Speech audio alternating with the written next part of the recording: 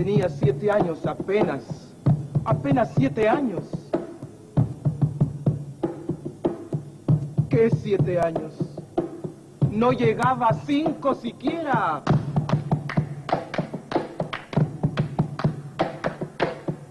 De pronto unas voces en la calle me gritaron: ¡Negra! ¡Negra! ¡Negra! ¡Negra! ¡Negra! ¡Negra! ¡Negra! ¡Negra! ¿Soy acaso negra?, me dije. ¡Sí! ¿Qué cosa es ser negra? ¡Negra!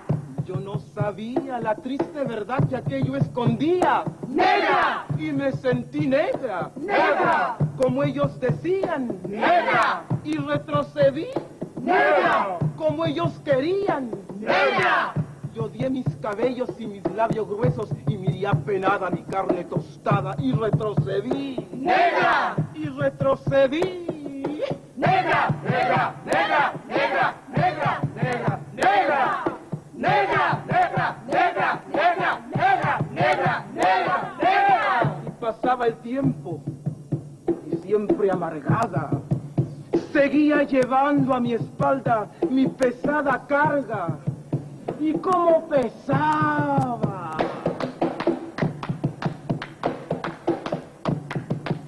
Me alacé el cabello, me polvé la cara, y entre mis entrañas siempre resonaba la misma palabra: ¡Negra! ¡Negra! ¡Negra! ¡Negra! ¡Negra! ¡Negra! ¡Negra!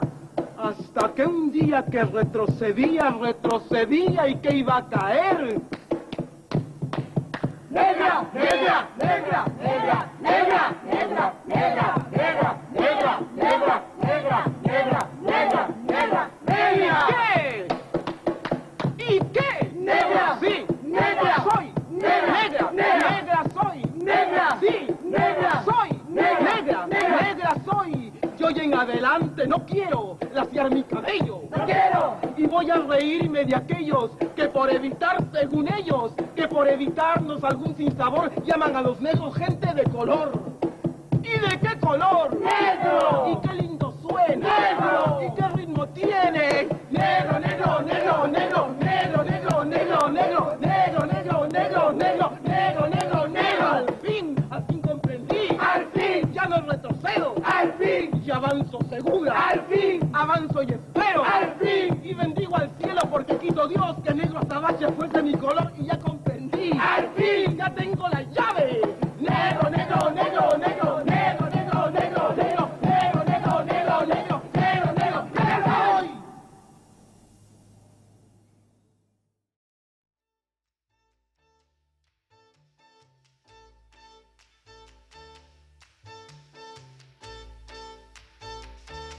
Hey, what's up, you guys? Hey, what's up, you guys? Welcome to another episode of Bread for the Proletariat. And happy Black History Month. Just want to say that to all my fellow Afro-Latinx people in whatever spectrum that you find yourself in, both sexually and gender-wise. Happy Black History Month. You are important. You are valued. And I just want to say thank you for everything that you have contributed into what it is to be Latinx, because as you will go on this episode, Afro-Latinx people have contributed a lot. So we are going to talk about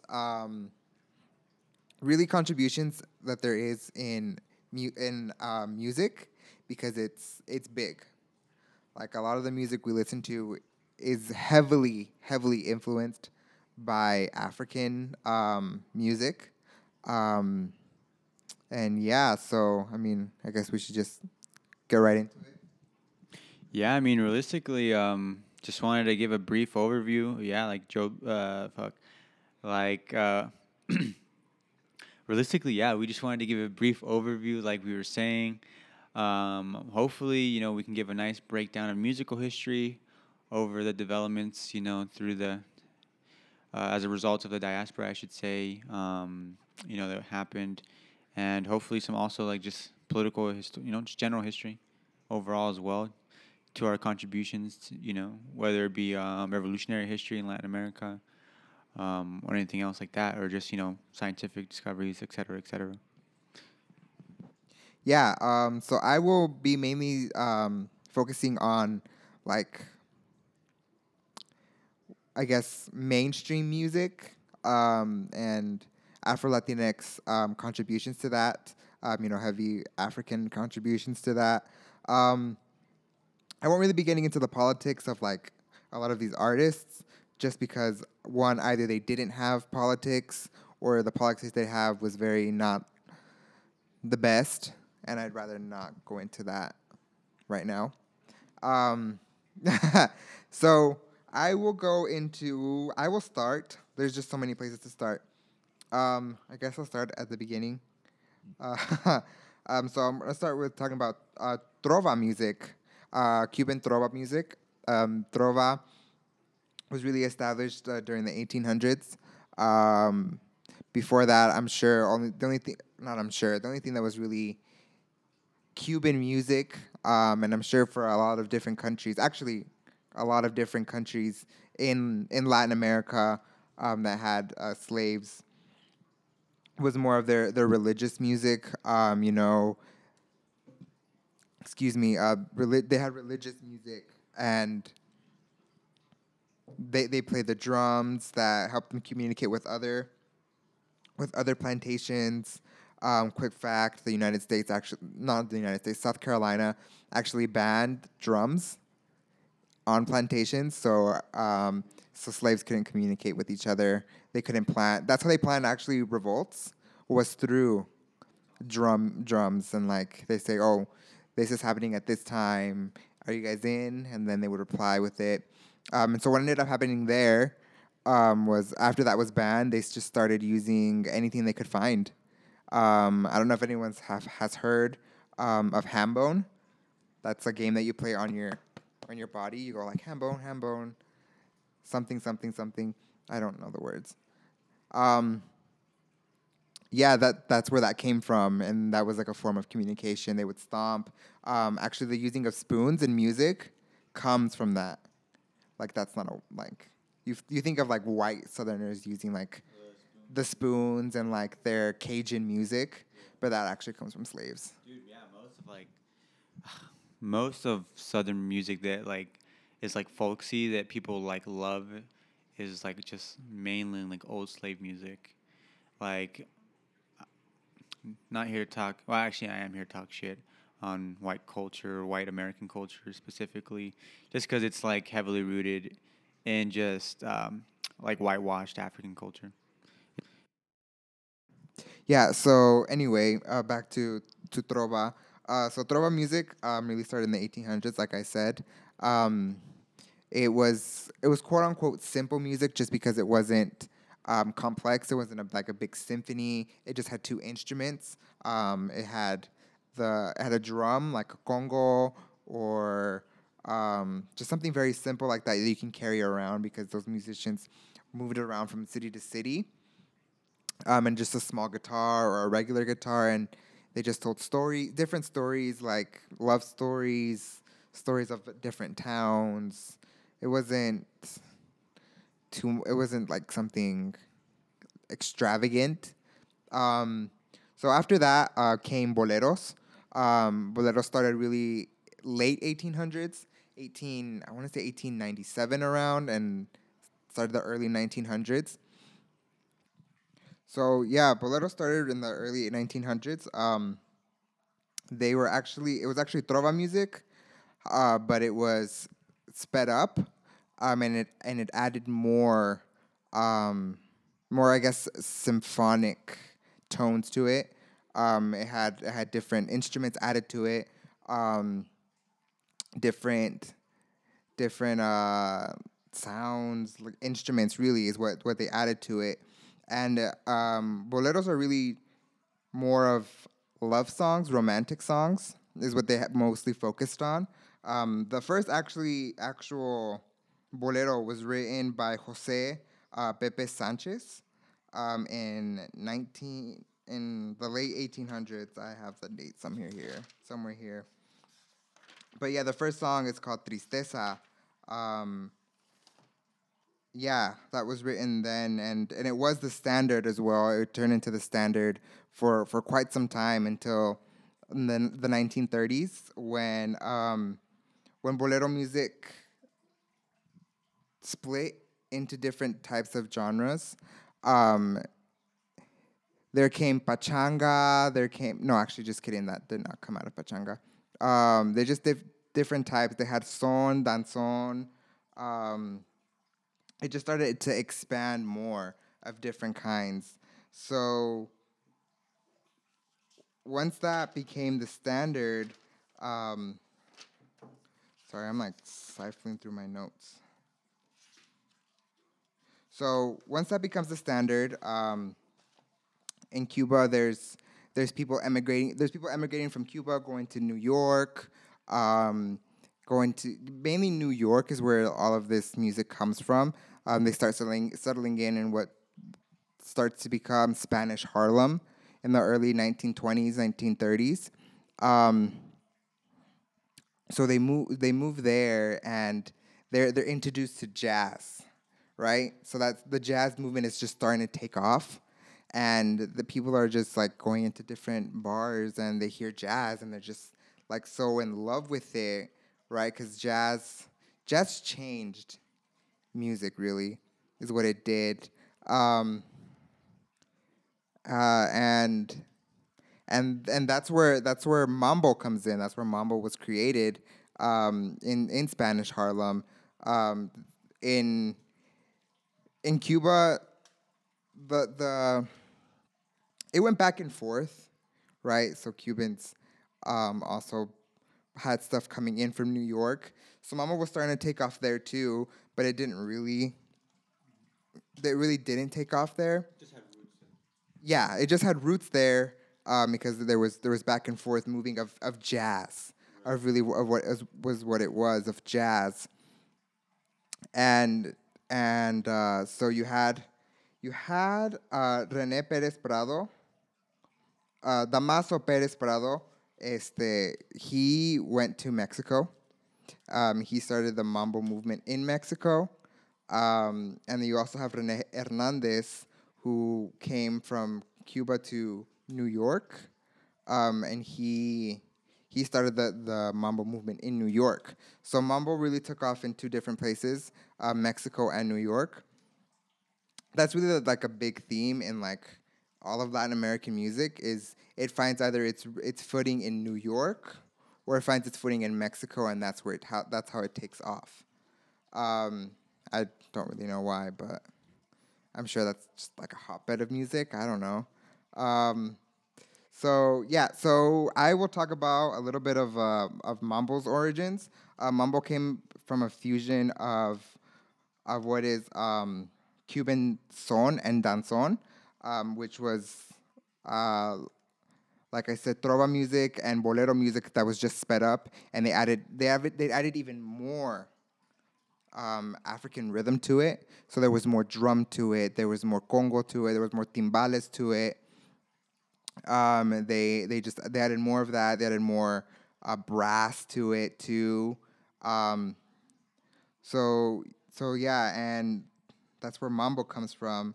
And danzón actually comes from contra dances from Europe, which was combined with livelier African rhythms. So the what happened there was like kind of what happened with merengue of like the slaves mimicking the way that their slave owners danced, right? And then adding their music to it and like like more making fun of their slave owners of the way they dance, and then they put their music on top of it. So that's where merengue comes from, and that's where son and danzón comes from. And the first mambo song was titled Mambo. Um, and it was written by two brothers, Orestes and Cachao Lopez, in 1938.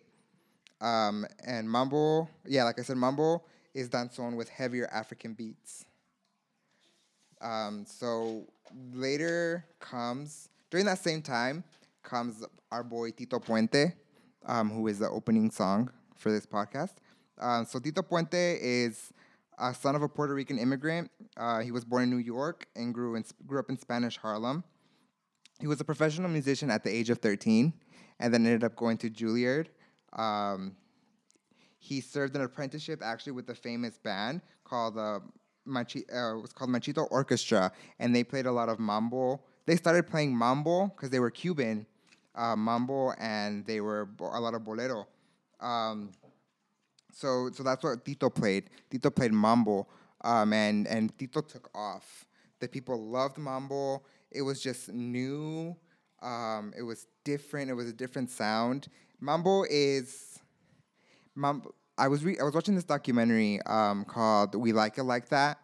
I like it like that. It's actually a mambo song. For those of you who just know it as the Cardi B song, it's not.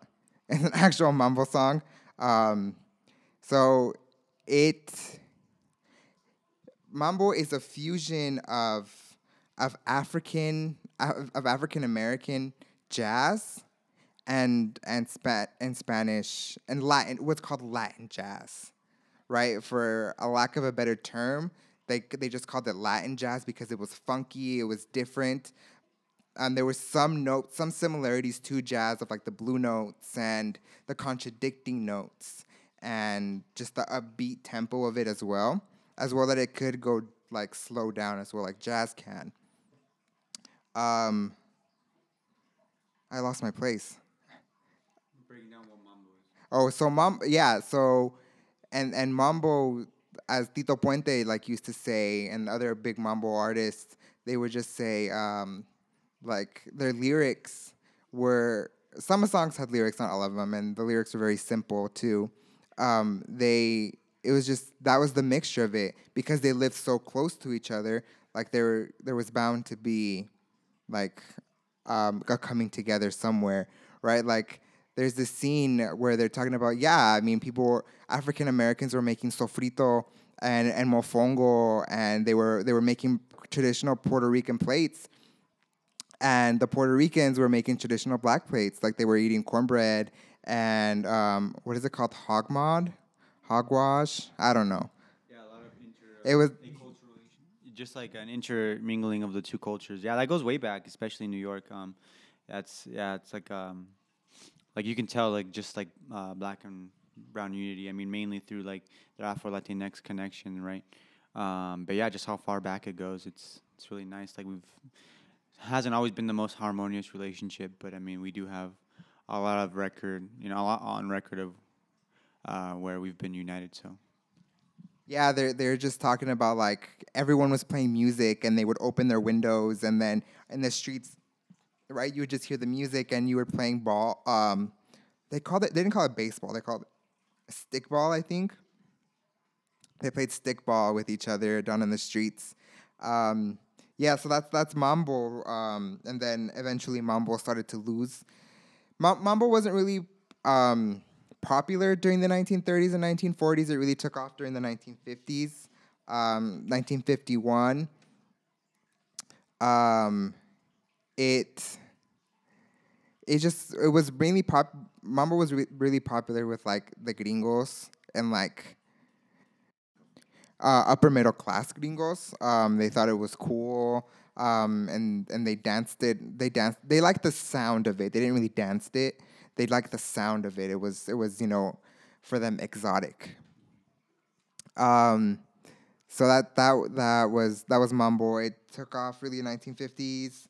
Everybody was dancing in 1951. It started dying down in the late 50s, 58, 59, 60s, and that's when Boogaloo came in. Boogaloo was it was what can't be said of Boogaloo is what I'm trying to say is Boogaloo was everything. It was just a new sound, right? So the 1960s, right? There's this stirring of like change, right? It's really what the 1960s and early 70s represent as a time of change, of like finding where you belong and challenging that status quo, um, and moving away from the old stuff. So Boogaloo starts to come in, and and it is a buildup of mambo. So mambo mambo starts to die down. Mambo splits into cha cha cha and boogaloo.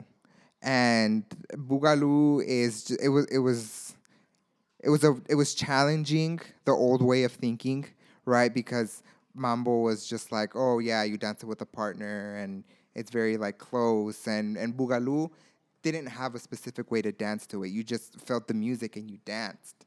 It was risque, really. It was what it was. It was really risque, right? Like around that time, I think is when the twist comes out, right? So people are like twisting their bodies, starting to lift up their skirts. Um, right, the mini skirt comes out during that time, and thigh highs start to come out at that time too. So it's a really big time of rebellion, and you have people like what is his name? Joe Batan, who was in and out of jail and finally like found his calling in music, and he taught himself how to play music. He in the documentary he talks about how he broke in to the church. Yeah, he broke into the church to play the piano because he was so interested in the piano because his family couldn't afford one. So he broke in, and the father catches him, and he says, "Father, I didn't steal anything. I didn't touch anything. I just wanted to play with the piano." And so yeah, Boogaloo takes off, and it's more upbeat, and it has different sounds, and it has more jazz sounds into it now. There's more riffs. There's more contradicting notes, and hold on, I have to find my notes.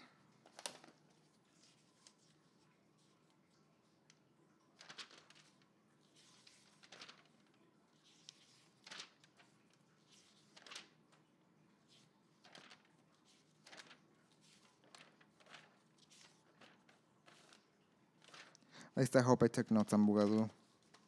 I really don't know if I did. I'm just gonna go off based off of memory now. So Boogaloo was the essence of New Yorkers, right? New York Puerto Ricans. It was who they are, and like I said, Joe Batan, and Johnny Colon, all these different artists. Peter something, if I can remember the name. Joe Cuba. Joe Cuba really was was really, it's debatable. A lot of these bands that start to pop up, um, they all claim to have the first Boogaloo song. Um, but I personally would think that Joe Cuba had the first Boogaloo song. It was Bang Bang. It was very that had no lyrics actually. So what happened with that song was they Joe Cuba was playing in a club with his friends, and it was an all African American club, um, and they were playing Spanish music. So they were playing Spanish music in predominantly an African American or black club, right? So they're playing boleros, and they're playing guajiras, and they're playing mambo there, and the people weren't really feeling it.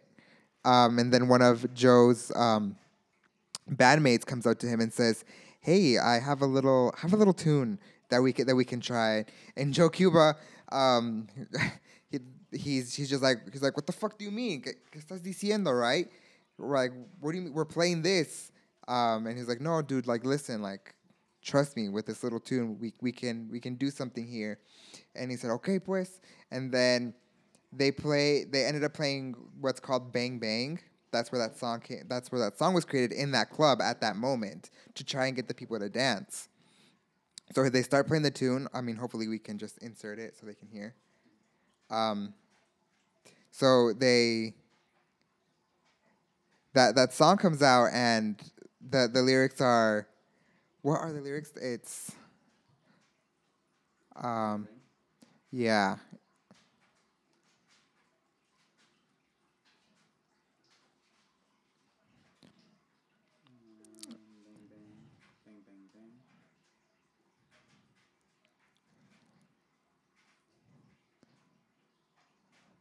But there's this like, yeah, anyway, they start bang bang bang, and they start saying there was this the crowd started saying, "She freaks, she freaks, she freaks," and like that was really like Oh, whoa, whoa, slow down there. That's a little too explicit. A little too explicit for the time. Um, yeah. So they start saying "She Freaks," and then once they recorded the song, they switched it over to saying "Beep beep, beep beep." And the second time they played it at the club, they're like, no, the crowd said, no, no, no, it's "She Freaks, she freaks," and and yeah, it was like I was saying, it was a time of pushing against the status quo and like coming up with different sounds and challenge. It was really challenging the upper class because mambo was when you performed mambo, you wore a suit. The people who danced it were very well dressed, right? Because you went to like it was like going to a symphony because they did have a huge orchestra with them, and that changed with Boogaloo. They were still very well dressed when they went to perform, but the people that were there dancing now was no longer people who went to a symphony and were like what would be considered like business casual, right? Some like slacks and a button up shirt, but that's not buttoned up all the way. No more suits. They were ordinary people wearing jeans and a t-shirt, just going out and dancing and having a fun time like that completely changed and that's how they started challenging it. Boogaloo became the music for the working class. That was like their anthem. They danced in the streets. They held concerts like in the streets. Like this is 1960s, 1970s. If I remember correctly, right? That like parts of New York were like crumbled, especially like in like what would be considered the projects, right? All those areas were crumbled, not crumbled, but falling apart.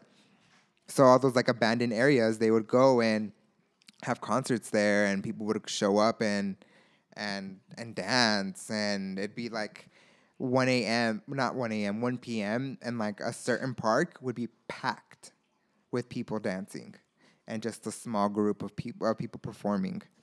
Um, so it's the 1960s, and the Black Power movement is taking off. There wasn't really like a power movement specifically for Latinos or Afro Latinos at the time, especially Puerto Ricans. There was, but it wasn't as strong as what I'm trying to say, and there wasn't. Um, it was different. It was different compared to the Black struggle. And they emphasize that too in the documentary, that it was different. So they there was right there what was that group called of Puerto Ricans? Young Lords, exactly. The Young Lords, they adopted some like boogaloo, and they made like protest songs too. Like they emphasized like a lot of like um more or less nationalism, right? They took pride in being Puerto Rican and calling for freedom of Puerto Rico, right? And like rights for Puerto Ricans in New York and respect. And yeah, they adopted, and there was this, I forgot the name of that guy, but he made a song called I am, what do you say? I am black, I am white, and I am red.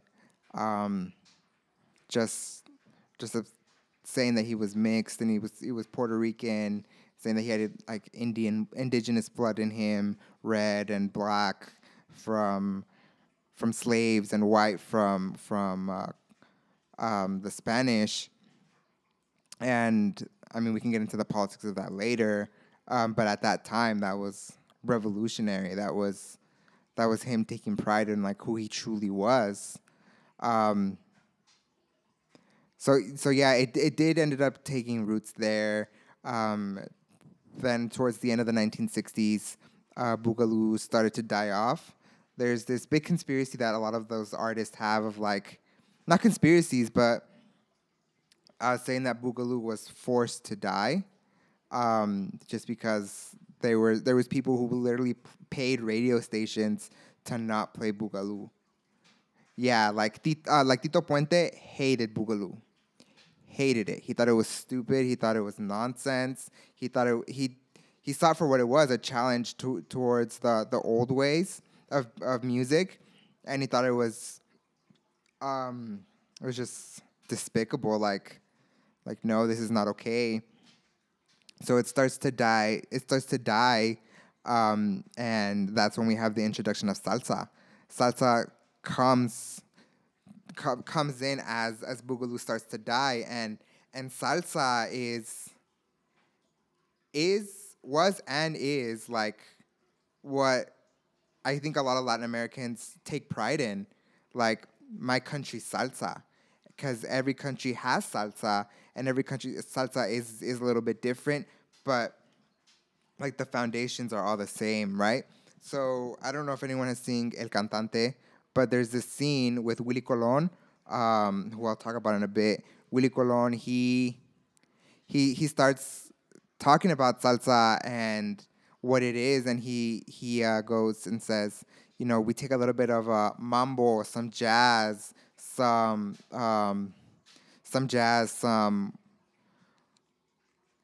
bolero, lyrics of like bolero, merengue, and you mix it all together and you get salsa. We make some salsa with it, and it was just yeah, that's what salsa is. Really a mixture of like all these different types of Latin American music, right? It still has that that mambo and that the jazz beats to it, right? It still has all those major drums that never the drums, the trumpets, the timbal, the congo, but it adds more riffs to it. It adds more jazz elements into it. Is what salsa did, and it added more. It really the jazz salsa really just took off during that time, right? There was I mean everybody knows Celia Cruz, right? She helped take that off during the 1970s as well. But you have people like Willy Colon and Johnny Pacheco who started Fania, and recruiting a lot of these artists and focusing on salsa because the way people felt about salsa was different than what they felt about Boogaloo. Because Boogaloo really pertained really to New York and like New Yorican identity. Like that's who they were. They were like, yeah, this is who we New Yorkers are. We're Boogaloo. This is our music because we have black in us, and we have Harlem black with us, and we have Spanish Harlem. I guess Latinos you wanted to say, but we come together and we create this Boogaloo, or Latin jazz or whatever you want to call it. And salsa was different. Salsa was an all-encompassing genre of music that took into consideration, Colombia, Venezuela, even Central America. I would go even to say maybe they even have their own versions of salsa. Mexico. Right, so salsa starts to take off, and it has so many roots. Like I said, it has mambo. There's cha-cha-cha mixed into there as well. There's bomba y plena from Puerto Rico, and it's just the big Afro, Spanish, and Caribbean like fusion. So you have Willy Colon, who is, I hope everyone who listens to salsa knows who Willy Colon is. He's New Yorican. He was born in Spanish Harlem. He's from El Barrio, like everyone says there. A lot of people were skeptical. By a lot of people, I mean a lot of the older sounds were skeptical of like salsa. Tito Puente again was like, oh yeah, salsa. He would bash on like Willy Colon when he was a kid and like say, yeah, you're not gonna go anywhere with this kid. Like Mambo's never gonna die, because Mambo really hasn't died. It's been brought back in different ways. But yeah, Willie Colon was 16 years old when he signed over to La Fania Records. With Dominican band leader Johnny Pacheco and the CEO who was Italian actually, Jerry Masucci.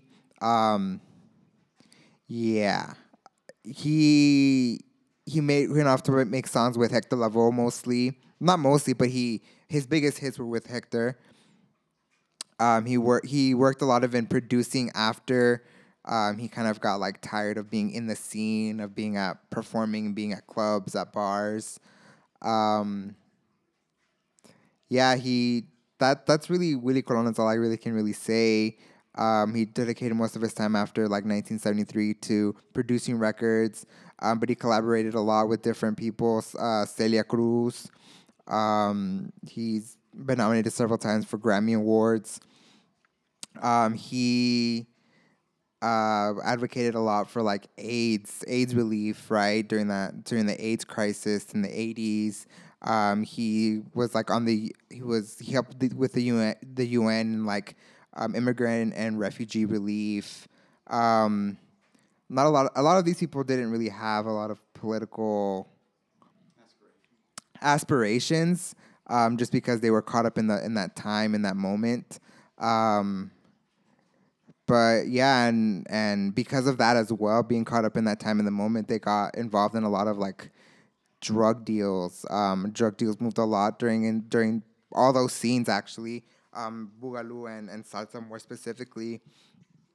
For those of you like who know, like Willie Colon and Hector Lavoe were like heavy heroin addicts for a while, so much that it took Hector Lavoe's life, not from a drug overdose, but how much drugs he was using, like combined, like he was so shot up on heroin, and then he had to perform that same night, so he would be so high off cocaine, and like cocaine, like he would do cocaine right after heroin, and like he was just like out of it. It was just too much, right? That took a big hold on his mental health. But yeah, they all moved in that, and there's and in the documentary as well. We like it like that. They talk about there's this one guy who says like, yeah, I was done performing, and I was like, okay, waiting for it to get paid, and they just had me a pound of cocaine, and like, here you go, and he's like, I don't want this. I want green. Give me money. And they said, and then someone walks in with a rifle and like cocks it, and he's like, you know what, this is fine. I will take this. And yeah, there was a dark side to this music industry. A lot of people were actually paid peanuts, right, to others. So like for example, um, like Joe Bataan, Joe Cuba, all those other small band orchestras, like compared to sorry, I lost my place. To Tito Puente, like they charge 1/3 of what Tito Puente was playing. So Fania could throw a concert and have all three of them there for the same price of just paying Tito Puente, who would only play an hour compared to them playing 1 hour each, so they can get across to so many more people than just when they got Tito Puente. Yeah. And that was really like the decline, and like how fast they went through people with Boogaloo. That's why there's so many different Boogaloo artists. Like you're not gonna find like salsa artists now, right? Like people were like no Mark Anthony and Celia Cruz and Joe Arroyo and different orchestras. But they went through so many artists, orchestras and artists during that time so quickly because they could pay them so little because they wanted to profit off of them, right? Like there was even a slogan that I think Jerry had from Fania Records, or it was Tico Records, that said, "I'll make you famous, but I won't make you rich." Right? Because, like Joe Bataan says in the documentary too, he says, "Yeah, I was given a 1965 new Cadillac that was convertible and $400." And I said, "Ooh, I'm balling." He's like, "Yeah, I have money. Like, I'm making so much money." When the CEO just walked off with $1 million, and he just got a car and $400. right? They were really taking advantage. I mean, that really just catches us up till now, to the present. Actually, I did want to talk about two more people. I want to go back to boleros. Um, I mainly want to talk about La Lupe. Let's not forget our um, women, Afro Latinas. So yeah, like I said, bolero is old school music. It comes from trova. Um, so La Lupe was born in 1936 in Santiago de Cuba. Her family actually wanted her to be a teacher, just like Celia Cruz's family wanted her to be a teacher. Um, she ended up marrying in 58 and started a band. Um, a band with her husband, and another female lead. Um, the band ended up falling apart 1961-ish. Her husband was garbage. He ended up cheating on her with the other female lead. Yeah, the marriage collapsed, and so did the band. For obvious reasons. For obvious reasons, because men can't keep it in their pants. So she still ended up performing. Um, she performed in small clubs by herself. But around that time was the Cuban Revolution, right? So 1962, she's having a hard time. The thing about La Lupe is that, for those people who don't know her, she was very dramatic in the way that she performed. She would pull her own hair. She would rip off parts of her clothing. She would yell and it would sound like an orgasm. And that was very taboo at the time, right? Like, she's having an orgasm in front of a crowd of people and stripping naked. And she was just very dramatic and I don't want to say volatile, but it was Provocative. Huh? Provocative. Provocative too At that is time. the word.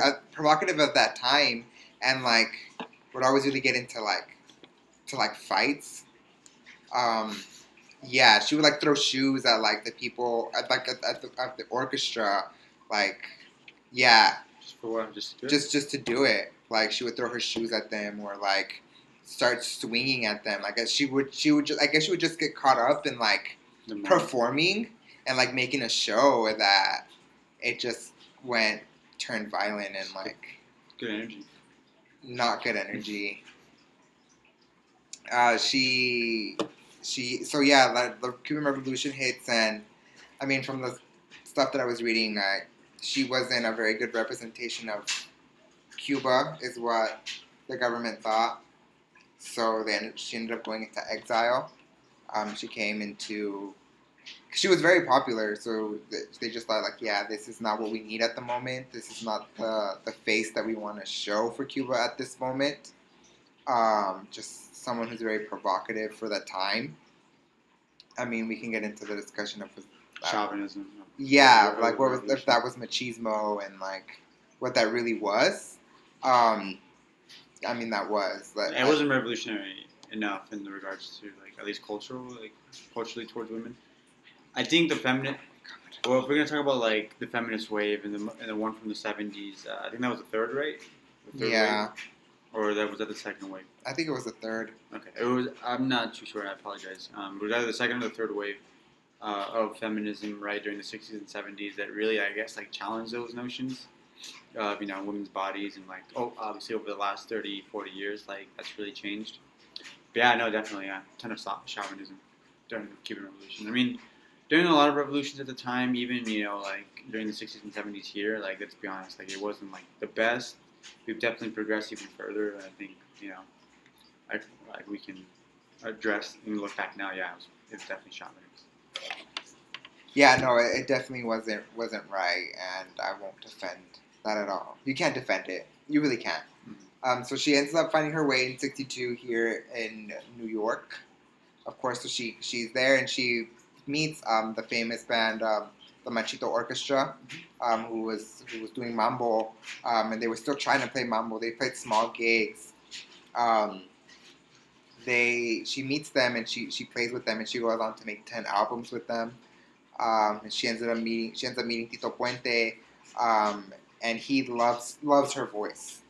A lot of people say that she yells and doesn't sing, but he says no, she sings. It's just louder and raspier than others. That's all it is. So he really supported her. She has some really iconic songs. La Gran Tirana, Que Te Pedí, Puro Teatro.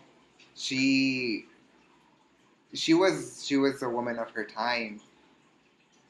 She ended up falling into the I guess the wrong crowd. She fell to addiction. She ended up losing all her money. She was a single mother of 2 kids, and ended up homeless with them. Yeah, she ended up disabled. She had like an accident and broke her back, and ended up homeless, disabled, and eventually died. Um, yeah, she ended up having a rough like end of years, but she did have some great highs of like performing and being at the top of her game. Excuse me, game. And because of how like eccentric and provocative she was, they ended up canceling her closing, not closing out. Yeah, canceling her contract because it was just too much to deal with. She would not show up to some performance, or she would show up late, and then she'd just start fighting with the orchestra because they're already playing without her, or they weren't playing. And yeah, but La Lupe, she was she was like the first diva of like Latin America. She's the queen of Latin soul, is what they call her. So let's give her a listen. And then I want to quickly move away from like um, New York style of music, so salsa. There's this lady called Susana Baca. She's still living now. She is from Peru, and she sings Afro-Peruvian music. So she's from a small town outside of. It's in Lima, but it's like, I don't know. It's like a couple of miles outside of Lima, but they still consider it part of Lima. I don't know. I don't know how their cities or provinces work in Peru. Um, but yeah, and she's awesome. If anyone wants to give her a listen, she's dope. There's like a lot of African drums in it, um, and there's different like indigenous aspects to it as well. It's a lot of like kind of protesty music in a way. Like it's what a lot of people would consider like folk music. Um, yeah, she's dope. She founded the Instituto Negro Continuo, or the Black Continuum Institute, in Peru. So that dedicates to continuing Afro-Peruvian music and Afro-Peruvian culture. Like people go in there and they learn of what Afro-Peruvian culture is, and music and playing it. And she was actually she was actually a minister of Peru as well. She was the cultural minister of Peru for a while. But yeah, she brought back to life Afro-Peruvian music, right? She brought that back from like the brink of, I guess, extinction, and so did Victoria Santa Cruz, right? I was reading watching one of her interviews, and she was like, there was this white girl who moved into the neighborhood that was mainly indigenous and black, and they didn't have a sense of color between them in that community, in that neighborhood, until that white girl came, and that white girl said, if that little black girl plays with us, I'm not playing. And she was just so taken aback, like, huh, so you just got here and you're calling the shots. And her friends, like her indigenous friends, and like that's a conversation that we need to have as well, like anti-blackness in indigenous and Latinx communities. Um, they told her, yeah, you need to go, Victoria. Like she says, we want to play with her. We prefer her over than you. And I mean that probably has to do a lot with colorism too, like wanting to be with the white people, wanting to feel superior, tired of feeling oppressed. Um, so yeah, and then Victoria Santa Cruz is amazing. She has a song, Me Llamaron Negra, which I guess is more of like, what would it be? Resistance. Huh? Like a resistance. No, that's not what I'm trying to. No. It's what is spoken word Mm-hmm. is what it is. Um, but yeah, give that a listen to. Probably put a link to that in the notes. But yeah, I mean they saved Afro culture in their home countries, and that's amazing, right? What these women have done, to preserve their cultures and um, make sure it continues. Um, it's your turn. I'll hand over the mic. All right, all right. So yeah, I mean, I honestly was very quite the history lesson. Yeah. Definitely. I mean, it's really, at least in my opinion, like you definitely get humbled, you know. And we have to realize, like, unfortunately, at least we don't view it that way. At least in America, just because here Latinx, you know, regardless if you're Afro, Indigenous, or you know of European descent, if you're well, it depends on how white passing you are, right? But like definitely, just Latinx, the identity as a whole is an oppressed identity here in the United States, right? But in our home countries, like that's we like the white Latinx or the Euro Latinx are the Americans, you know, like that is your equivalent in your home country.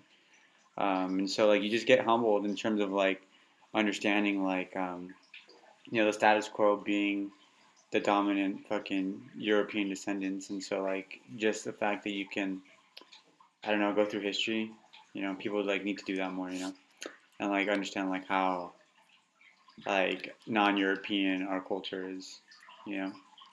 And so, yeah, I don't know. Like, especially with erasure, you know, we talked about the mestizaje identity. Like, that's just one example, but Latinidad, right? Like, how, like, at least the mainstream narrative is like that mestizo identity of like a blended, you know, people. But yeah, no, I mean, like, it's everywhere, especially if we're talking about like popular music in the present, right? We're going to talk about reggaeton and like how popular that is. And so yeah, it's just obvious. I feel like it's more obvious in reggaeton, right, with the drum beats.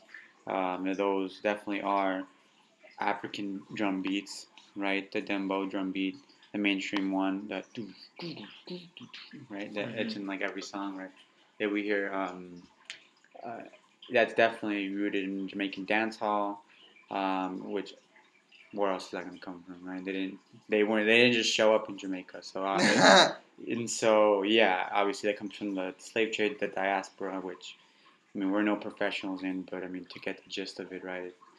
From the slave trade, transatlantic slave trade, you know, and just like having all those influences from, you know, the slaves at the time, you know, having their own culture, you know, staying in touch with their roots, just like how heavily influenced that is, especially in Latin America, you know, because I mean, most people don't even understand like how you know African people even got there, and it, you know, not to continually like put people in a depressed ass mood, but yeah, colonization was a fucking bitch, you know, and it really wiped out the indigenous populations of the you know the many tribes that were there. You know, especially we see that especially with the Aztecs. We see that especially with the Taínos in Puerto Rico. Pretty much anyone in the actually the Caribbeans, you know, all the indigenous people there, they're completely wiped away. But you know, their descendants keeping those roots alive. But not to go on a tangent, but to mainly talk about you know reggaeton as a whole. Well, at least you know, just going through everything, you really find out it's a unique blend of you know roots, which mainly come from Jamaica and Panama. It's rooted mainly when at least in Jamaica, right? Reggae was taking off, and it's people started combining different styles of beats, overlapping them together, and deciding where to put them. So the way it started at first was they would get like two songs, like a reggae song and then like a dancehall song, and like overlap them and like sync them, and like that's how like, they would play it. And then like over time they just like started throwing that in naturally. So then like you typically get like the first songs from like the reggae dance hall in the early, no, not the early, but like the late 80s and 90s, even the late 70s. You get like things like reggae en español, right? It like is like the main influence in terms of like the crossover, which creates like reggaeton latino or reggaeton, right, in Spanish. Because I mean, reggae dancehall is pretty much a reggaeton latino or reggaeton, right? But it's not sung in Spanish. And so, yeah, I mean, but the influences of reggaeton as a whole go much more further than that. So it's mainly Jamaica and Panama, right? Where it's mainly influenced by. So it's not Puerto Rican? At least at first. It's definitely Puerto Rican, and I'll get to that. But like the main reason why it's at least Jamaican and Panamanian is because like of the Panama Canal, right? A lot of those immigrants, working class immigrants, obviously all immigrants are working class typically. But yeah, working class immigrants went to Panama to build the Panama Canal. They have Jamaican roots. They still listen to Jamaican music. Like dancehall, reggae. But they're it's just like part of the diaspora. They're very active in their identity. They're very aware of their identity, being rooted in Jamaica, and then being rooted, ultimately from in the motherland, so to speak, Africa, um, right? And so um, that's like the main gist of it. And there actually was a bit of beef in terms of who actually created the first like reggae dancehall. Um, yeah, between like Panamanians and Jamaicans, like they were really like I don't know. There was like a bit of a beef there, just because they were like, no, we made it. Like this is our culture because like at least with reggae en español, like the first song was came from Panama from El General. He was like an artist from Panama, and he made the first song. I don't know what it was called. We'll put a snippet in there. Then. But yeah, Insert here, right? But yeah, I mean, it's definitely a more of a diasporic movement. It has roots in Puerto Rico, the DR, the Dominican Republic, and New York as well. Spanish Harlem, of course, specifically. It always goes back to Spanish Harlem and the intercommingling. So yeah, it's very beautiful, honestly. Just how far the roots go and where they're from, but um, yeah, I don't know. It's at least with the history of it, it's very much rooted in the nightclub scene. It's very much an underground. It's very much you can compare it to like hip hop in America, right? The way it came out was very underground. It was I guess like working class music, black, so specifically associated with Black African Americans, and so so was reggaeton. It was associated with the Afro Latinx people in Puerto Rico, and specifically in the projects of Puerto Rico as well. Caseríos, I think they were called, is like the equivalent of like the projects over there, and like that's where a lot of it was rooted as well, and just kind of the nightclub scene. And so, it also started mainly with these two guys. They were kind of like in the music scene, you always have someone who's like a huge influencer, right? So you have like these two, kind of influential people called Vico C and DJ Negro. In the mid 1980s, they start promoting reggaeton and like reggae dancehall and reggae en español in the clubs mainly, just because like for one, like it was such a huge crossover to get reggae dancehall songs in Spanish. That's actually what a lot of artists started to do was do covers in Spanish of these songs to really like just like reach a broader audience. Mm-hmm. So yeah, in terms of reggaeton, yeah, that was like the main thing. I honestly would just wanted to talk about like how it is mainly like rooted. Obviously, we have like the main dancehall beats, that are a huge influence in that. The reggae, obviously, and reggaeton, and then the Spanish influences. You can see it's a very much a African. It's mainly African influence, but then once you get the Spanish, and that's like the European influence too, I guess degree, right? But I mean, if we're talking about nowadays, versus its roots, like if we're like its roots as a whole is definitely I would qualify it as working class music. Like I was saying, it associated mainly with the descendants of the people from the African diaspora in Puerto Rico and all these places in New York, the DR. It's all rooted in that, and then it comes from like a very working class kind of lower section of society as well. And so, but like if we're comparing it from then and its original roots in the 80s and 90s to now, like it's totally different, right? Like in terms of like how it's popped off. And so like a bunch of articles I'm reading, especially this one, there's a writer, his name is Eduardo Cepeda, and he just talks about like the rise of reggaeton in the U.S. mainly, right? And like how a lot of people are viewing it like Alexa, play Despacito. yeah, pretty much. Like how, and it's, I mean, don't get me wrong, it's definitely a good view to like kind of see it as a consolidation of like Latinx people in the United States, right? But like when people think of like consolidation of Latinx people, who like what is the most common image that they're thinking of?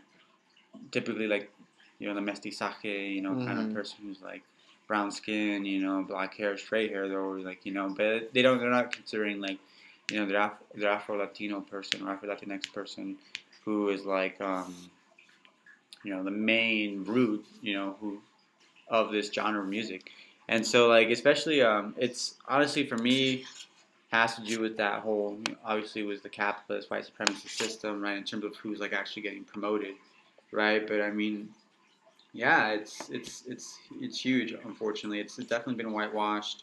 A lot of because especially nowadays, it has that doesn't have like classist tone anymore.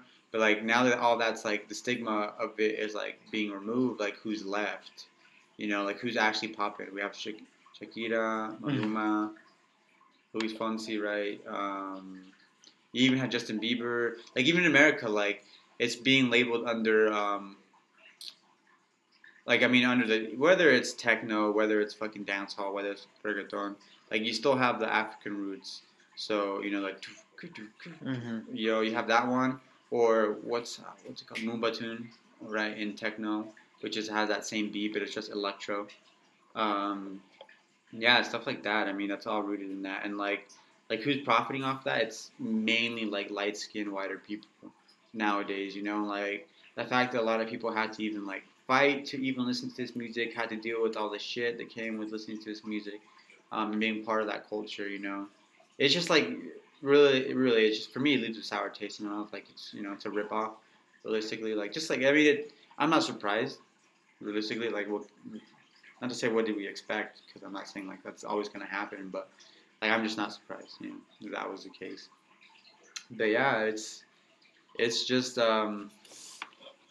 Right, like you had like, sorry to cut you off, but you had like really hood people like Don Omar and Tego Calderon, who were like being pioneers, and like they were in games, like they were talking about real shit going on in Puerto Rico and the and the Dominican Republic and in New York, of like what it's like to be on the streets, right? And I can tie that back to Boogaloo as well. There's a song called Boogaloo Blues, and they start talking about like LSD has a hold on me, and like that was so crazy at the time, but it was true because it was the 1960s, and like people were on LSD. Mm-hmm. People were trying that shit out. And, like, that's what's, like, lost now in reggaeton, right? You have people like Maluma and J Balvin who, like, don't pay tribute to that. And, yeah, don't know what it's like to grow up in El Barrio and, like,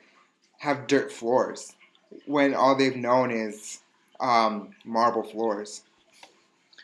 No, yeah, exactly, and it's definitely been overtaken.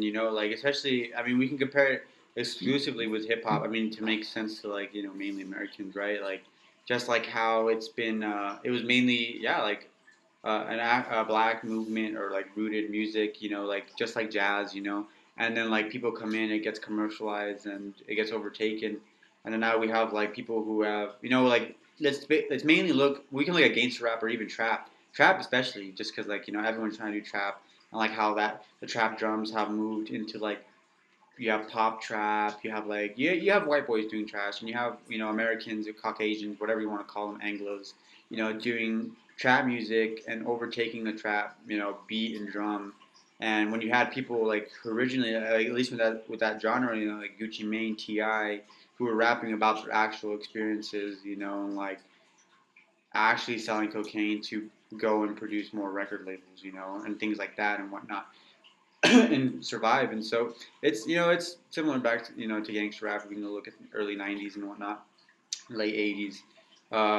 Kind of similar lyrics wise in terms of topics. Talking about like you're saying, like struggle.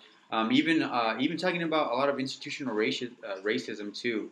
Um, uh, it's that one guy. The one you just said, Calderon. He talks about that too. And at least in a lot of his earlier records, he talks about the racism and just kind of opposing it institutionally. And he talks about just colorism in terms of like how it's being treated and exactly like how you're saying, like how they're treated for living their life and making that music and being attached to that kind of culture. And so I mean it's definitely sad, at least in that regard. Like, and it's unfortunate, just like how that plays out in society. People have to, uh, people just get exploited in the meantime. People have to be the first to be pioneers, and unfortunately, it's like never the pioneers who, tend to reap the benefits of their hard work. And that's it's common here. It's common everywhere. And I don't know. That's like the main thing with reggaeton was just the main history roots of it. I mean, we have big players. I mean, in terms of overall, that weren't just African by any means or of African descent. I mean, Daddy Yankee, he was there from very early on, at least in the club scene in the '90s. And definitely those people helped pave the way, and they've contributed to the scene. I'm not trying to negate their contributions or their experiences, but it's definitely I guess time for us to be humble, to say the least, and it's just being honest, like this is our roots of our culture, and not even just like our to cause erasure, but the Latinx ethnicity, that's the root of that, you know, and so I just think time to accept it, I don't really know what else to add about reggaeton, other than the fact that, we can, it's, you can definitely hear the evolution. And the thing, the evolutionary process of it was so crisscross, especially like how, like, we were mentioning with mambo, right, and salsa and all that. Like it's very quick. It's very quick evolution. Like you have them, like at least like the way I noticed with mambo, like it was like through a certain time period, and once like it kind of died out, like this new thing was born Quick. right after. And so it was kind of like it was like a similar thing. Like you had reggae, um, and then like at least in Jamaica, reggae, and then the dancehall reggae was being evolved separately from reggae in español, right? So like, but those were happening simultaneously. Is kind of what I'm trying to say. And so like that, at least when the '90s, like that's when everything like kind of started to like intersect reggae en español, and then you had reggae dancehall as well. That started to intersect at that point. And I mean like OGs like like Don Omar, who helped pave the way. And I mean that's really all I can like in terms of reggaeton. That I really want to talk about it, and especially just in terms of like I mean if we're gonna talk about artists nowadays, like kind of them reclaiming their space, for a genre that's really a part of their creation. Um, And so but I also really wanted to talk about, at least in my opinion, to kind of segue not only from like the musical history, but just contributions in general to history, whether it's Black history or anything like that. I mean, we can just kind of go over the identity itself, um, at least considering the context of the United States. I mean, in the United States, right? If we're gonna be honest, like a quarter of all Latinx people who are here, consider themselves Afro-Latinx, Afro-Caribbean, or of African descent with roots in Latin America, so to speak. And that was according to a 2014 survey by the Pew Research Center. And that was like one of the first like actual surveys to ask that question if people identify as Afro Latinx. So that was the first time in like 2014, like we have in the United States on records, right? So like obviously like this whole identity, whether you want to call it a movement or awakening of an identity, it's not necessarily fairly new, but like it's officially like like after years of struggle, It's and officially being recognized. yeah, there you go. It's officially being recognized by the state, but also society and culturally, I think at least I think it's something that needs to continually be pushed and resisted, because people are we live in a very reactionary time, at least in my opinion, where people are can be, or at least not everyone is, but people can be very negative or like they don't like accepting the fact that that's their roots, especially a lot of white Latinx, that are very for the whole mestizaje, pushing that whole thing, which like in the end, and at the beginning of the day or whatever, was created by their ancestors. So like, let's be honest, like it's not like it's anything indigenous people have been practicing. Like indigenous people have still been here, fully practicing who they are and being who they are, in various levels across the world, right? I mean, like, let's be honest. Some places have done a whole lot better of the whole process of erasure. Others not so much, and like,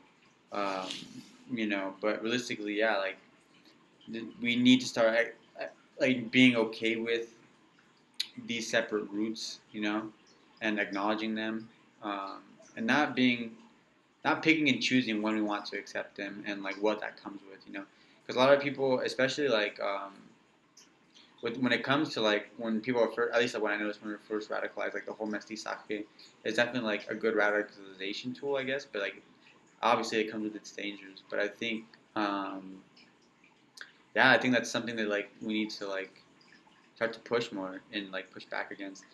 Just because like we need to allow these people to have their own spaces and reclaim their identity, reclaim their culture, and then just form a new culture on top of that. You know what I'm saying? Like, um, but yeah, like point being, it's kind of reactionary just because, at least in my opinion, like people have that status quo, ideas, ideology of which is rooted in like a whiteness. I feel like in our white supremacy, and so like that's just I don't know.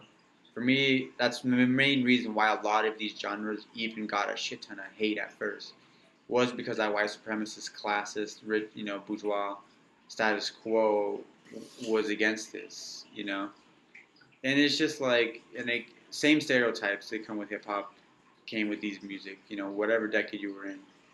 Especially if you were darker skinned performing these music, you did not get the same luxuries or the same privileges as like your lighter skinned artists, fellow artists, got in terms of having the luxury to try out these new things, other than in the spaces that they created themselves, Mm-hmm.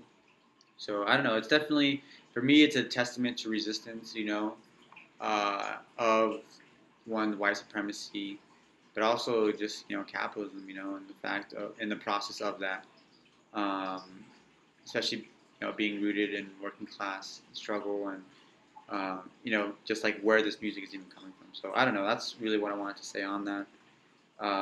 But even going back, to the whole Afro Latinx identity and contributions, with that being said, the fact that 25% of all Latinx people consider themselves Afro Latino is definitely huge, and I think, yeah, I don't know, it's really cool, honestly. I'm obviously all for it. I don't feel like there's even like anything more to say besides support it. Like why be against it? There's nothing to be against. Like that's part of the anti-racist struggle. Um, like I don't know, you're not losing anything. No one's saying like you can't listen to this fucking music anymore. It's just like, yo, like, Yeah, like pay credit where credit is due. yeah, Like, yeah, that's what this episode's really about. Like, let's learn about the history so that we can pay credit where credit is due. Like, let's, as much as I like Mark Anthony's music, right? Like, let's go ahead and give more recognition to the artists who started it, the Afro Afro Latinx started artists who started, like Joe Bataan, like there's Joe Arroyo in Colombia who gets like pennies, right, for sounds that that that his that his culture started, right? Mm-hmm. Like African beats and Collectively, yeah. and Cubans and Afro Cubans as well, right? Like there was a band in the 1960s as well called it was Machito's Orchestra. It was called Machito and the Afro Cubans, and like they named themselves that specifically, saying because I'm Afro Cuban, that's who I am. I'm not going to deny my African side at all because that's part of who I am, and like I mean during the 1960s, that's a radical thing to think. Mm-hmm. Right, well, because assimilation was the push before and was like the narrative before, and I feel like yeah, like the conversation is obviously becoming a more democratic process in terms of like these communities themselves being the ones to create and use these labels as opposed to like the white European colonizer caste system, imposing like these names onto them, and like reclaiming that and accepting that, and like we're not here to say like this is a fucking caste system or anything like that. Like the point of this is to be proud of who you are and be proud of like what you're celebrating. But like understand like it's different celebrating like your African identity versus celebrating like at least the way the status quo or the white quote white identity is celebrated is through the color of your skin, right? But I think the color of your skin, it's not because that's the hegemonic position, right? It's not the same. And for one, like they're not just celebrating just their dark skin, but the fact that their dark skin is being celebrated was mainly due to the fucking fact that dark skin was criminalized, was stigmatized, and was fucking racialized. So yeah, I mean, unless you understand that historically, like don't come at me talking about like, but what is their black power but not white power? Bro, come on, just go be German or go be Irish, since like you don't need to be white. You can go break yourself down and learn something, and like, hey, if you happen to be from 20 different countries, maybe you should go learn something about one of them. But yeah, I don't know. It's not the same context realistically, and people need to understand that, because at least we're gonna talk about like at least 400 years, right, of oppression and continuing. It's not like it's ended. Like not to continually depress people, especially my fellow comrades, but let's just be honest about the situation. Like it's hasn't gotten. I mean, it has gotten better. Don't get me wrong, it has gotten better, but it's not where it should be, at least in my opinion. But yeah, I mean, not even just music. I also, but I also want to talk about history. But just to go over a few things, Elisa, there was an interview with Amara La Negra, and she talked about colorism. She did it with Huffington Post and anti-blackness. Yeah, what she mainly was saying, but she's like a mainstream artist, somewhat mainstream at least. She's popular now. But she was just like, quote, I think it's unfortunate there are so many Afro Latinx all over the world that we're not given the same opportunities based off the way we look. It's not that we're not talented. It's not that we're not educated. They just don't consider that we have what they consider to be, quote, the Latino look. Which is obviously what I was trying to refer back to earlier, like kind of lighter skin, brown skin, mestizaje look. Which I guess is like the common one. Like I guess not to be racist, but like I guess people think of Mexican. The common I guess look in that regard, but yeah, I agree, and I think like people need to get away from the fact that like the word Latino Latinx is not like a race. It's ethnicity. It's like a cultural thing. Race in the sense is like biological facial features. Things like that. I guess from my understanding, and then ethnicity is more of cultural roots and whatnot. So I mean, like we just have a cultural root, and that is the result of whatever the Spanish did, and so, but yeah, I mean, in terms of just talking about contributions, I think yeah, the lack of Afro Latinx representation in history books, entertainment, and other media it definitely left the community, not seeing themselves in really any part of history or mainstream society, unfortunately. So I feel like, at least like from what I've been reading, I'm not here to speak for them or on behalf of the community, but it just leaves people kind of leaving conflicted. Especially since it's not even a conversation. It's like kind of like the Chicano movement prior to the Chicano movement. A lot of people didn't know where they fit in. Like, well, I'm not black, but I'm not really white. So it's just like where do I fit? And I feel like that's kind of a similar feeling. At least I can imagine. But definitely, I mean, there's definitely been a lot more visibility within the last few years. And so let's see. Shit. Find my notes. Okay. Well, shit, man. There's a lot to talk about. Well, I mean, yeah. In the last few years, we've seen a rise of that identity in the U.S. with a lot of artists, actors, and everyday people just going to social media to talk about it. And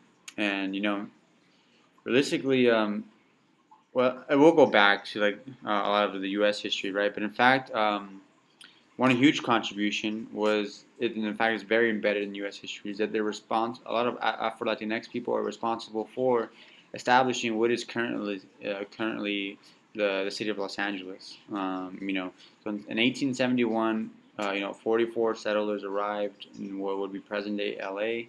from Mexico, and according to the California Historical Society, more than half of them were Mexicans of African descent. So we're talking about uh, that huge contribution. Obviously, I mean, let's talk about The City of Angels. Yeah, the City of Angels, man. You know what I mean? Like, it's huge. The pobladores, as they were called. Actually, there's a bunch of huge erasure. It was actually until like 1981 that they didn't acknowledge the fact that they were of African descent. Like until 1981, they didn't mention what race they um, were from. They actually have like a plaque mentioning that the original settlers had like lived here, had like settled in like 1781, and like over 20, 30 years, the race of the original settlers had disappeared without a trace, quote unquote. And so like there's a bunch of erasure, in that process. Unfortunately, and obviously, I feel like it has to do with the U.S. system. Um, just fucking white supremacy. Uh, insert white supremacy. But yeah, I mean, realistically, yeah, there's just a ton of people. At least during the Harlem Renaissance, right? There was a woman during that time. She wasn't in Harlem, but Anita Scott Coleman, who wrote that short story "Little Gray House." People attribute that to helping spark that Harlem Renaissance. Her father was Cuban, but her mother was actually a slave that her father had purchased, which is like Ooh. yeah, But I mean, let's be honest, that's just the reality of like her history. But yeah, it's unfortunate that's the results. Um, but yeah, after that, they moved to Mexico, where she was born in 1890. She later lived in New Mexico and LA, and she went on to become a teacher. And along with her husband, she started a boarding school for children, which is, like a huge contribution, being able to come from, I wouldn't say from nothing, right? Because, I mean, there definitely seemed to be, from, I guess, an upper class status if her father could have purchased a slave. Mm-hmm.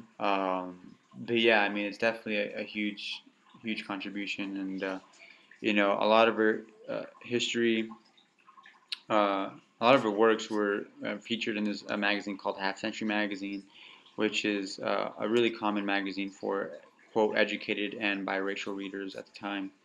Um, yeah, but I mean, it's definitely attributable to or around the Harlem Renaissance around that time. Uh, and yeah, even at least in this regard, right in California, I think it was in California. Yep, in California. There's an Afro Puerto Rican woman who helped fight segregation in schools. In the case of Mendes versus Westminster, which helped end segregation in California schools, so school districts. So Felicitas Mendes and her husband Gonzalo, who was a Mexican immigrant, fought against an Orange County school in Southern California. which wouldn't let their kids attend, a white school. It was closer in their neighborhood in 1943. But it was really just known for mainly ending segregation for Mexican American children. But Fresitas was of Puerto Rican and specifically of African descent. And so that just fails to get mentioned, in that whole process. Despite having many Mexicans in the community, and associating with the Mexican culture, she definitely acknowledged her Puerto Rican and African roots. And she was known as La Prieta, which is at the time, which is known for meant to having dark skin, which according to one of her daughters, and quote, to one of her daughters, she was seen as black in Arizona and Mexican in California. So just culturally, depending on where you're at, you have that duality of that identity, and so very dialectical. It's very all of this is like, at least with the development of the music, it's very dialectical. You have I don't know, so beautiful. It really is, just because the two identities coming to being united in one identity, and just the struggle of the of wanting and of like trying to kind of explode, not necessarily explode, but like just express and be fully fulfilled. And I don't know, it's a beautiful. I think you really notice the beauty of the struggle to a degree. And I'm not trying to like epitomize a shitty situation or romanticize a very shitty situation, But I definitely think we get such beautiful music from resistance, and so I think that's really awesome. But yeah, there's a lot of people, especially nowadays. Not trying to praise the American system, but there are a lot of people making some strides, like Grace Diaz. She's the first Dominican American woman to be elected in the U.S. after being an immigrant, coming from the D.R. And so she's very visible with the whole Afro Latinx identity. But yeah, it's that's kind of mainly like what I wanted to talk about. Honestly, is just trying to deal with that, and I also just wanted to give people more examples of like people to look up to, or and whatnot, so to speak. And so yeah, let me just get this all ready. But those were just some people, Um, we have other people like let's see, Miriam Jimenez Roman. But let's see. Hold on.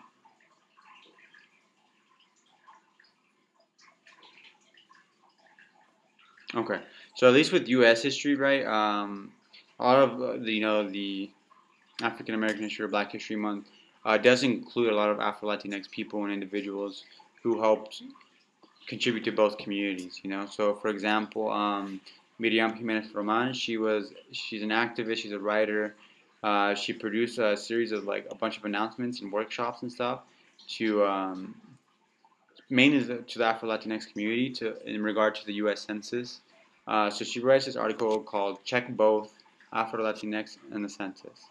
So it's pretty much she's just encouraging for the community to check both on the census form, specifically targeting Black Latinx, and it can to challenge the quote prevailing notion of Latinx as uniquely exempt from standard racial categories by claiming both national origins and Black identity. Afro Latinx asserting the continuing significance of race, both within Latinx communities and in broader society. At the very least, being counted on the census as Black and Latinx brings attention to a social group that has been long invisible and subject to ongoing social and political marginalization. And so, realistically, yeah, it's. I don't want to keep tying it back to resistance, but yeah, it's definitely all rooted in that, and unfortunately, this white supremacist colonization process. And I don't know, I don't want to sound like a broken record, but in terms of just trying to, talk about the conversation, I definitely think. Okay, anyway, so she mentions good things to talk about as a community. Just mainly because we tend to be one of the biggest social groups in the world who do kind of insist on our like ethno-racial mix. Even as like, but even though she says, even as the mestizo or mixed identity expressed variably as la raza, rainbow people, or mutts, is a commonplace collective designation. Latinx are also understood to be of any, which is like unique, which because like or like weird for contradicting because we're understood to be of any race. Um, so this the contradiction can pretty much be traced down to ideology and nationhood and things like that, and of trying to unite various peoples, which is all rooted in like complicated like European history. I feel like it really is because like unfortunately a lot of at least philosophy that formed modern day countries is based in European philosophy of nationhood, of property, of things like that. And so, I mean, we're kind of past the point, unfortunately. I'm not here to reject nationhood because at the times they were actually really revolutionary, but that's just where they're rooted in, realistically. But anyway, so it's rooted on one hand, because, for example, nationhood ideology emphasized, quote, racial mixture, or you just mixture in general, just because that's really what it needed. You need to ensure like social cohesion. It makes more sense in Europe why it happened more smoothly. I mean, there were tribes, right? There was Teutons, there was Gauls, there were Goths, there was Britons, but they were all white. Like I'm not to negate on like the differences culturally, but they were all white. So in terms of like a racial unity, yeah, it's very very easy to get that in Europe, right? And to kind of see the aftermath and like see how like Italians have a mix of all their tribes, but like there's not like this huge racial disparity. I guess is kind of like how we're seeing it now in the Americas. Um, But yeah, pretty much it was supposed to be associated with racial democracy, but but that's obviously not the case because whiteness was continued to be seen as privileged, while people who were indigenous and of African ancestry were viewed as something uh, to negate, to reject, to be overcome or ignored. Because unfortunately to the white European colonizers, indigenous identity and African identity are fucking unfortunately rooted in quote savageness and uncivilized, right? And that's all based on European culture and shit like that. Which I mean we can break down, but it's all a long story. Realistically, um, it's rooted in colonization. But yeah, I know. Unfortunately, fuck. Okay, so at least where she interprets it kind of leaves people in a very like kind of ambiguous kind of weird state when we don't talk about it because they're too dark to conform to the mestizo ideal, but they're not quote black enough or African American enough, I should say, culturally, to coincide directly in America, which kind of leaves people. It's that whole dialectical duality, of like not being able to unite the two. Unfortunately, at least as of late, yes, which is really good. But before, it was really hard to unite the two. But there are other people who are really important and who contributed a lot. You have P.D. Tomas. He was a really good writer. I mean, he was an activist. I mean, he wasn't too huge, but P.D. Tomas was pretty much a Puerto Rican Cuban writer and a poet. He wrote this book called Down These Mean Streets, which was pretty much it was a book like which was unique at the time because it was written based on his own experience, but it was written in like his own language. It's equivalent, I guess, to kind of like Soul on Ice by what's his name? The guy from the Panthers, the other faction, not the Newton faction. My guy. The main guy with the glasses and the beard. It's not Brown. It starts with the C. She married to Kathleen. Kathleen Cleaver. He was married to. She was married to Oh, what's his name? Fuck. Something Cleaver. Yeah. It doesn't matter. He was a huge ass dick. Yeah. Okay. Yeah, he was kind of an asshole. But anyway, He was a huge asshole. Yeah, he got. I mean, we'll go into that another day. But yeah, he was an asshole. But yeah, it's kind of equivalent to that. But Pidi Tomas, he was born to a Puerto Rican mother and a Cuban father. He grew up in Spanish Harlem. That's a common thing. Especially it's these huge pockets of culture that get formed where a lot of these people come from. At least these huge, heavy influencers. But he grew up in Spanish Harlem in New York, which at the time was associated to be to be riddled with crime and violence. According to Tomas, children were expected to be in gangs, at a young age, and he wasn't any exception. He ended up, getting actually put in jail. I think through association, through one of the events that happened through there. I'm not exactly sure, but I mean, he was exposed to racial discrimination. In the United States, segregation was very much still a thing, and having darker skin, in the era of Jim Crow was like not to. I mean, it was pretty shit. Like that's not even sugarcoat it. It was total shit. Like people just have no fucking actual reality, unfortunately, of what that was like. He ended up spending 7 years in prison, because of that. But after reflecting on whatnot, he ended up writing a book in prison, and he got out and ended up helping a lot of youth, not go down the same path.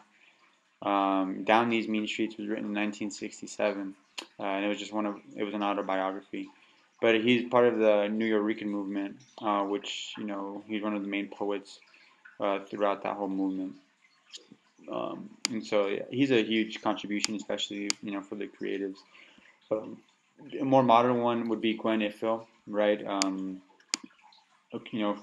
just read this article quickly from Baltimore Times on her. But she's considered to be one of the most successful African American newswomen in U.S. journalism. But she has a lot of roots in. I think she's Panamanian. Actually, her father was Panamanian, and let me see. Okay. Let me get this. Yeah. Okay. Anyway, so she was Panamanian. Her father was Panamanian. I think her mother was Puerto Rican or Cuban. Um, and so.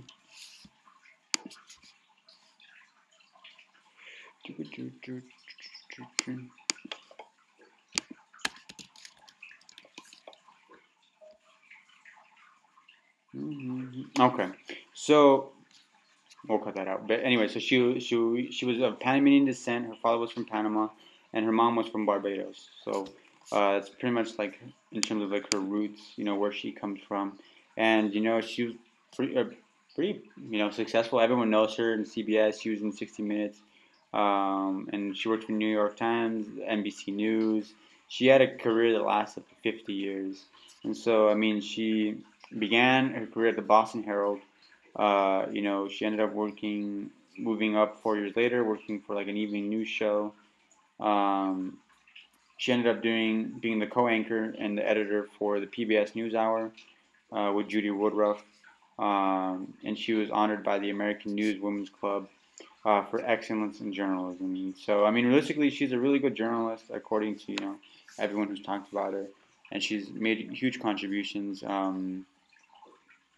Let's see. I mean, a lot of people, for example, like there's this journalist, Dorothy Gilliam.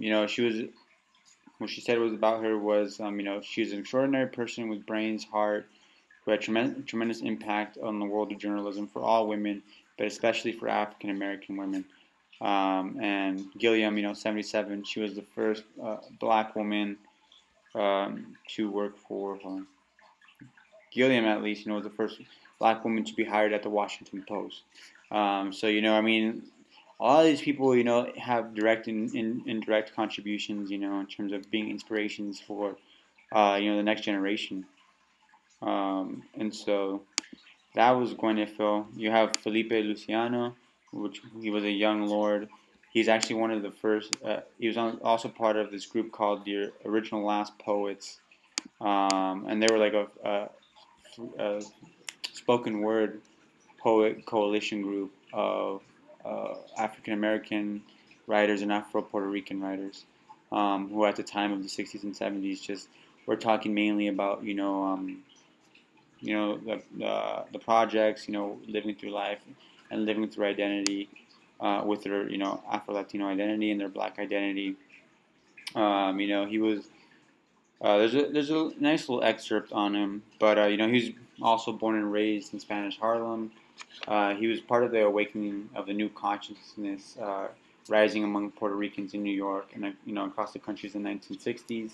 With the Young Lords, he helped push the whole Puerto Rican independence movement at the time, and even helped pretty much set up like a Puerto Rican version of the Black Panthers. In terms of like their programs, they also helped push a Puerto Rican news program, and in terms of like his poetry, he helped publish a lot of it in the Young Lords newspaper. Parlante is what it was called, and so that's where he published a lot of his work, honestly.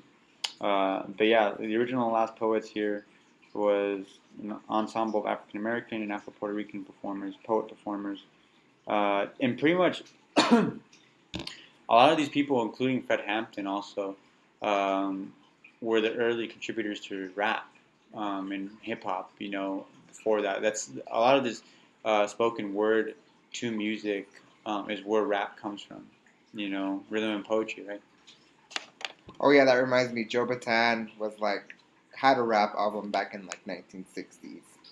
Yeah, like there he as much as Boogaloo that he did too, he like made a rap album too. Like I'm sure that's like brushed over, but yeah, he made a rap album and one of the founders of Latin American music. No, honestly, and yeah, I mean that's what I'm saying. Like a lot of these influences go back really, obviously, to these communities, right? But they go back further, and they're a huge part of our culture nowadays. I mean, hip hop is like the most mainstream genre now in the United States, and that's highly due to a lot of these pioneers and these African and whatever Afro Latinx communities, but African communities, African descent. African descent communities, um, I should say. But yeah, and like unfortunately, yeah, it's really negated in our society, and yeah, like I mean, going back to it, right? We gotta be honest and start kind of honoring and accepting that and teaching that history to really get a deeper understanding. I feel like of the music that we listen to in the first place. Like, what do? You just like do you not care? Like, I don't know. I mean, I'll be honest. I'm not gonna bitch at people, or get at people for not caring about where their music comes from. But yeah, I mean, it definitely matters, because like we wouldn't have it if it weren't for these people, for these communities.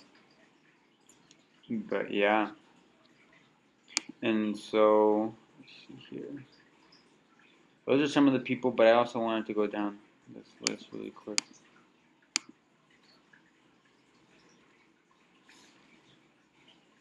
Right, and so then you have other people in terms of like major, like, history connecting to the United States.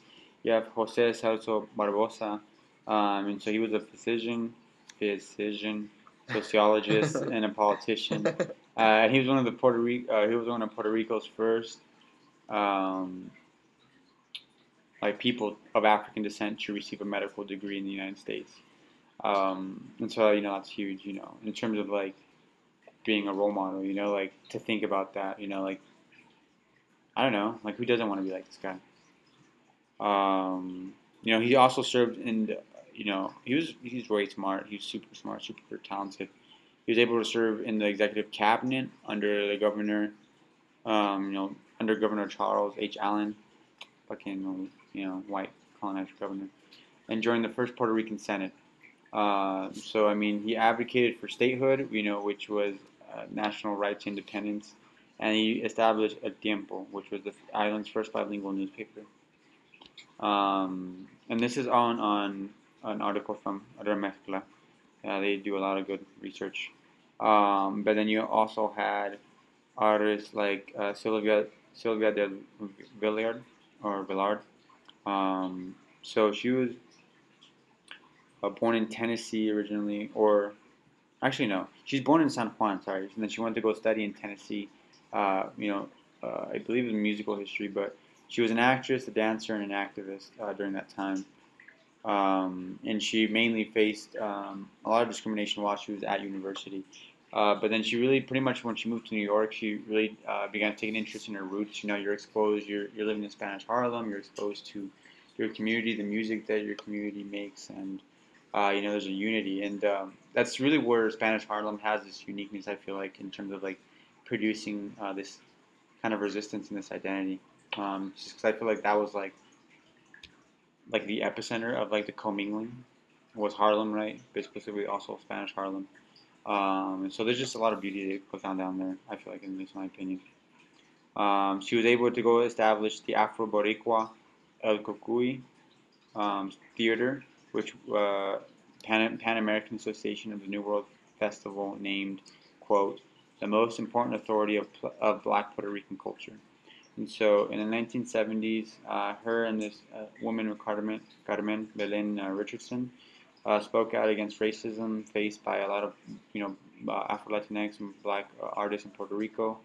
At the time, yeah, I mean, she was a huge pioneer, oh, not pioneer, but a huge activist in criticizing, a lot of racist casting in television, in the media at the time, and a lot of the limited opportunities, right, for Black actors, actresses, and the ongoing use of blackface at the time.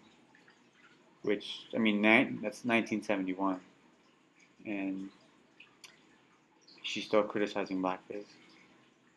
Yeah. Yeah, like I think like the most recent case we've had of blackface is like what? Like last week? Like last week, exactly. Like people are still in blackface. Ooh, people are so fucking like, annoying. Are you fucking kidding me? Grow up. Yeah, I don't even. For me. It's the biggest headache, to see that. Unfortunately. But yeah, it also goes over Felipe Luciano. Like I said, he's the founder of the Young Lord. Well, he was involved with the Young Lords, but he's specifically the founder of the Young Lords New York branch. And so the Young Lords did start in Chicago and New York. So he was one of the original ones. And they had similar goals to the Black Panther Party. It was pretty much considered the catalyst for the second Boricua, movement in the U.S. and for mainly specifically leading it into more of a radical political route. And so he focused a lot on the liberation of the oppressed communities. And yeah, I mean, the original Last Poets is definitely huge. I definitely, in terms of like, I think something that we should consider now to look at when it comes to hip hop. But then there's this other poet. Her name is Juliana Constanza Burgos Garcia, and she hailed from Carolina, Puerto Rico. And so she traveled from Puerto Rico to New York to Cuba, and she influenced pretty much every place that she went. A lot of her poetry was had a lot of feminist themes and talked about social equality. Um, she was mainly influenced by a lot of Afro-Caribbean writers who came after her.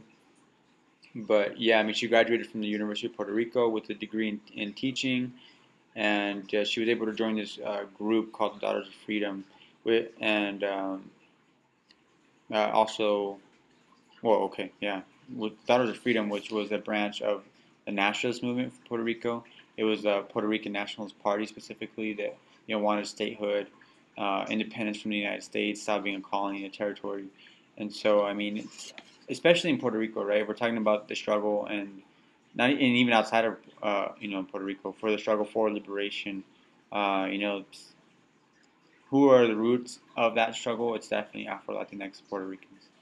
Afro Puerto Ricans, and we have to pay tribute to them. Especially, I mean, in the wars against Spain as well, if we're being honest, because a lot of the former slaves and the slaves were used for that. And so, and they were also, uh, even if they weren't fully racially accepted, unfortunately, these European colonized, not necessarily European descendants, I should say, or what are they called? Spanish Argentines, like the people who are like the first generation, like who are of Spanish descent, but they want statehood for their territory that they were born in. Like Bolivar, he was born in Venezuela, so he considered himself Venezuelan, not Spanish, right? In that regard, but they were included in the rhetoric of nationhood, but when it came down to it, obviously, same shit. Jim Crow type laws, Jim Crow type society, a racist society. Yeah, unfortunately, a lot of places have done better. Cuba, for one, I give shout out to Cuba for really trying to improve the lives of a lot of Afro-Cubans. Even if at first, I don't know, I guess there's a lot of hate. I'm not, and I think that had to do with the initial tone of the revolution, unfortunately. But yeah, then we have like this other person. His name was Arturo Schomburg, and so he was pretty much a historian. He was the main reason for the awareness of the African diaspora. He was reportedly inspired by a teacher who said people who are of African descent had no history. So he pretty much dedicated his whole life to showing how vital that their contributions were. Dang. Yeah. He was like, "Fuck you." Yeah, he's like, "Fuck you. This is what's up." And so after moving to New York, he became an important figure in the Harlem Renaissance. He joined the Revolutionary Committee of Puerto Rico, and he even co-founded the Negro Society for Historical Research, which was pretty much a basis for a Pan-African movement. It united African, Caribbean, and African American scholars, and it's pretty much, I'd say, laid the seeds for that. It focused mainly on Black history and Black literature, and so yeah, it was really awesome. He even founded a library that was specifically for Black literature and history, and so yeah, it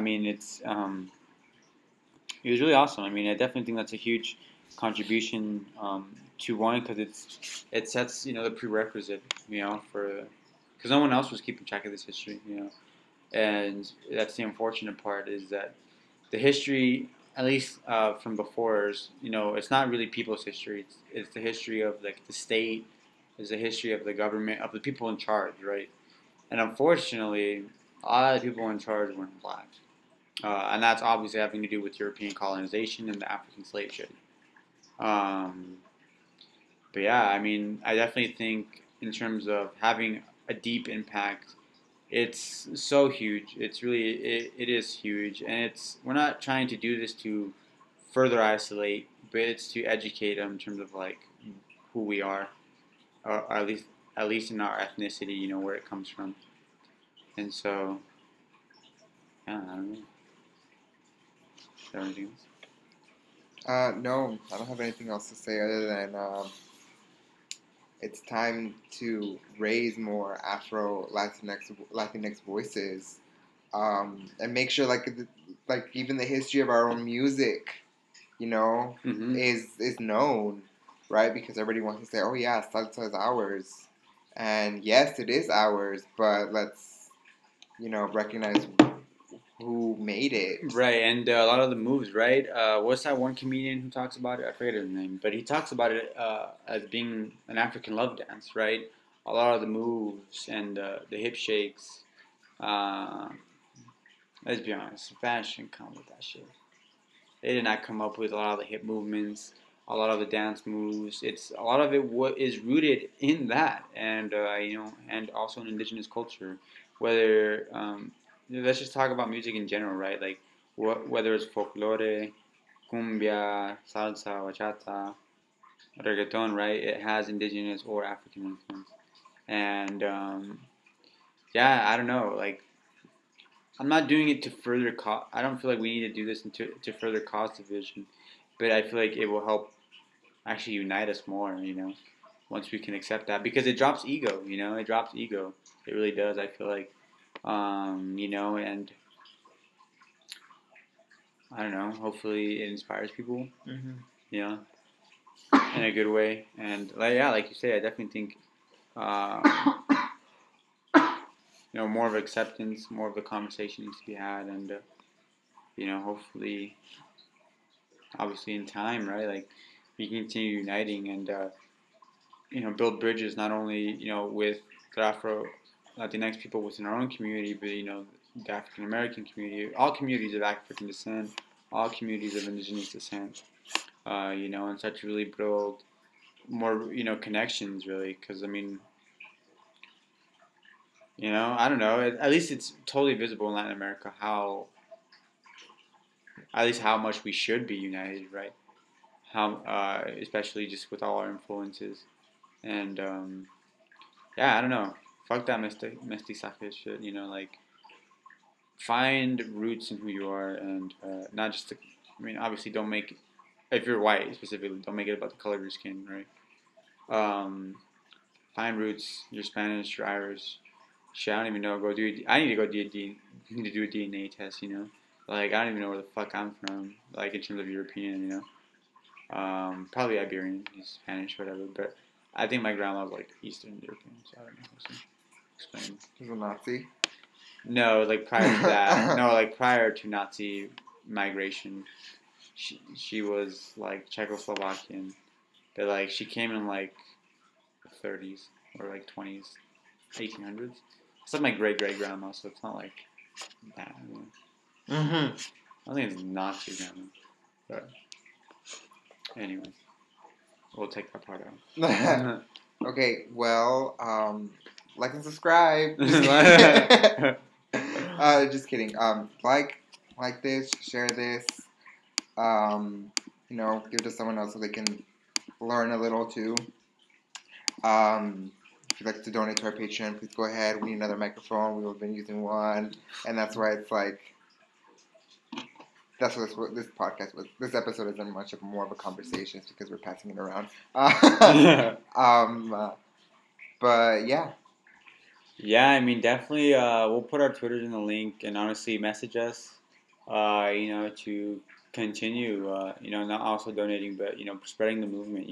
Spreading the education, and like you said, it will definitely go to getting a new mic, but even it will go to the collective, Red Lotus Collective, pushing the winter supply distribution and further future distributions, even as the season changes, because it's only expanding, really. I mean, we're collaborating with other groups, Union for Street Solidarity, Brown Berets, Utah Against Police Brutality, to really kind of push that drive. So please donate, and if you want to get involved and, be part of an organization and not just be a follower, but also have influence and be a leader and be in the driver's seat.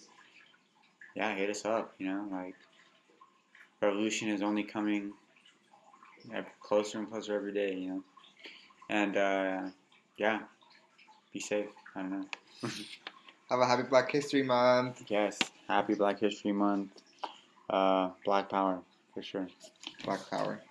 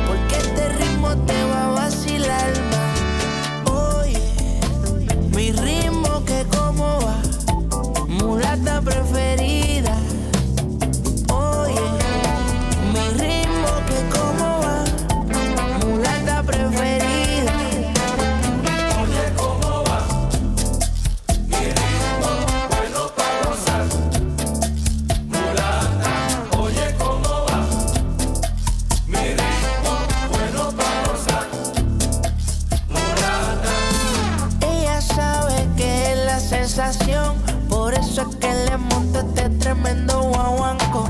Me gusta esa morena como mueve la cadera al compás de este ritmo que es pura candela. Así que oye cómo va, yo sé que te va a gustar. Oye cómo va, sé que vas a pedir más. Acércate mulata que nos vamos en avión, en un vuelo sin escala con destino al vacilón.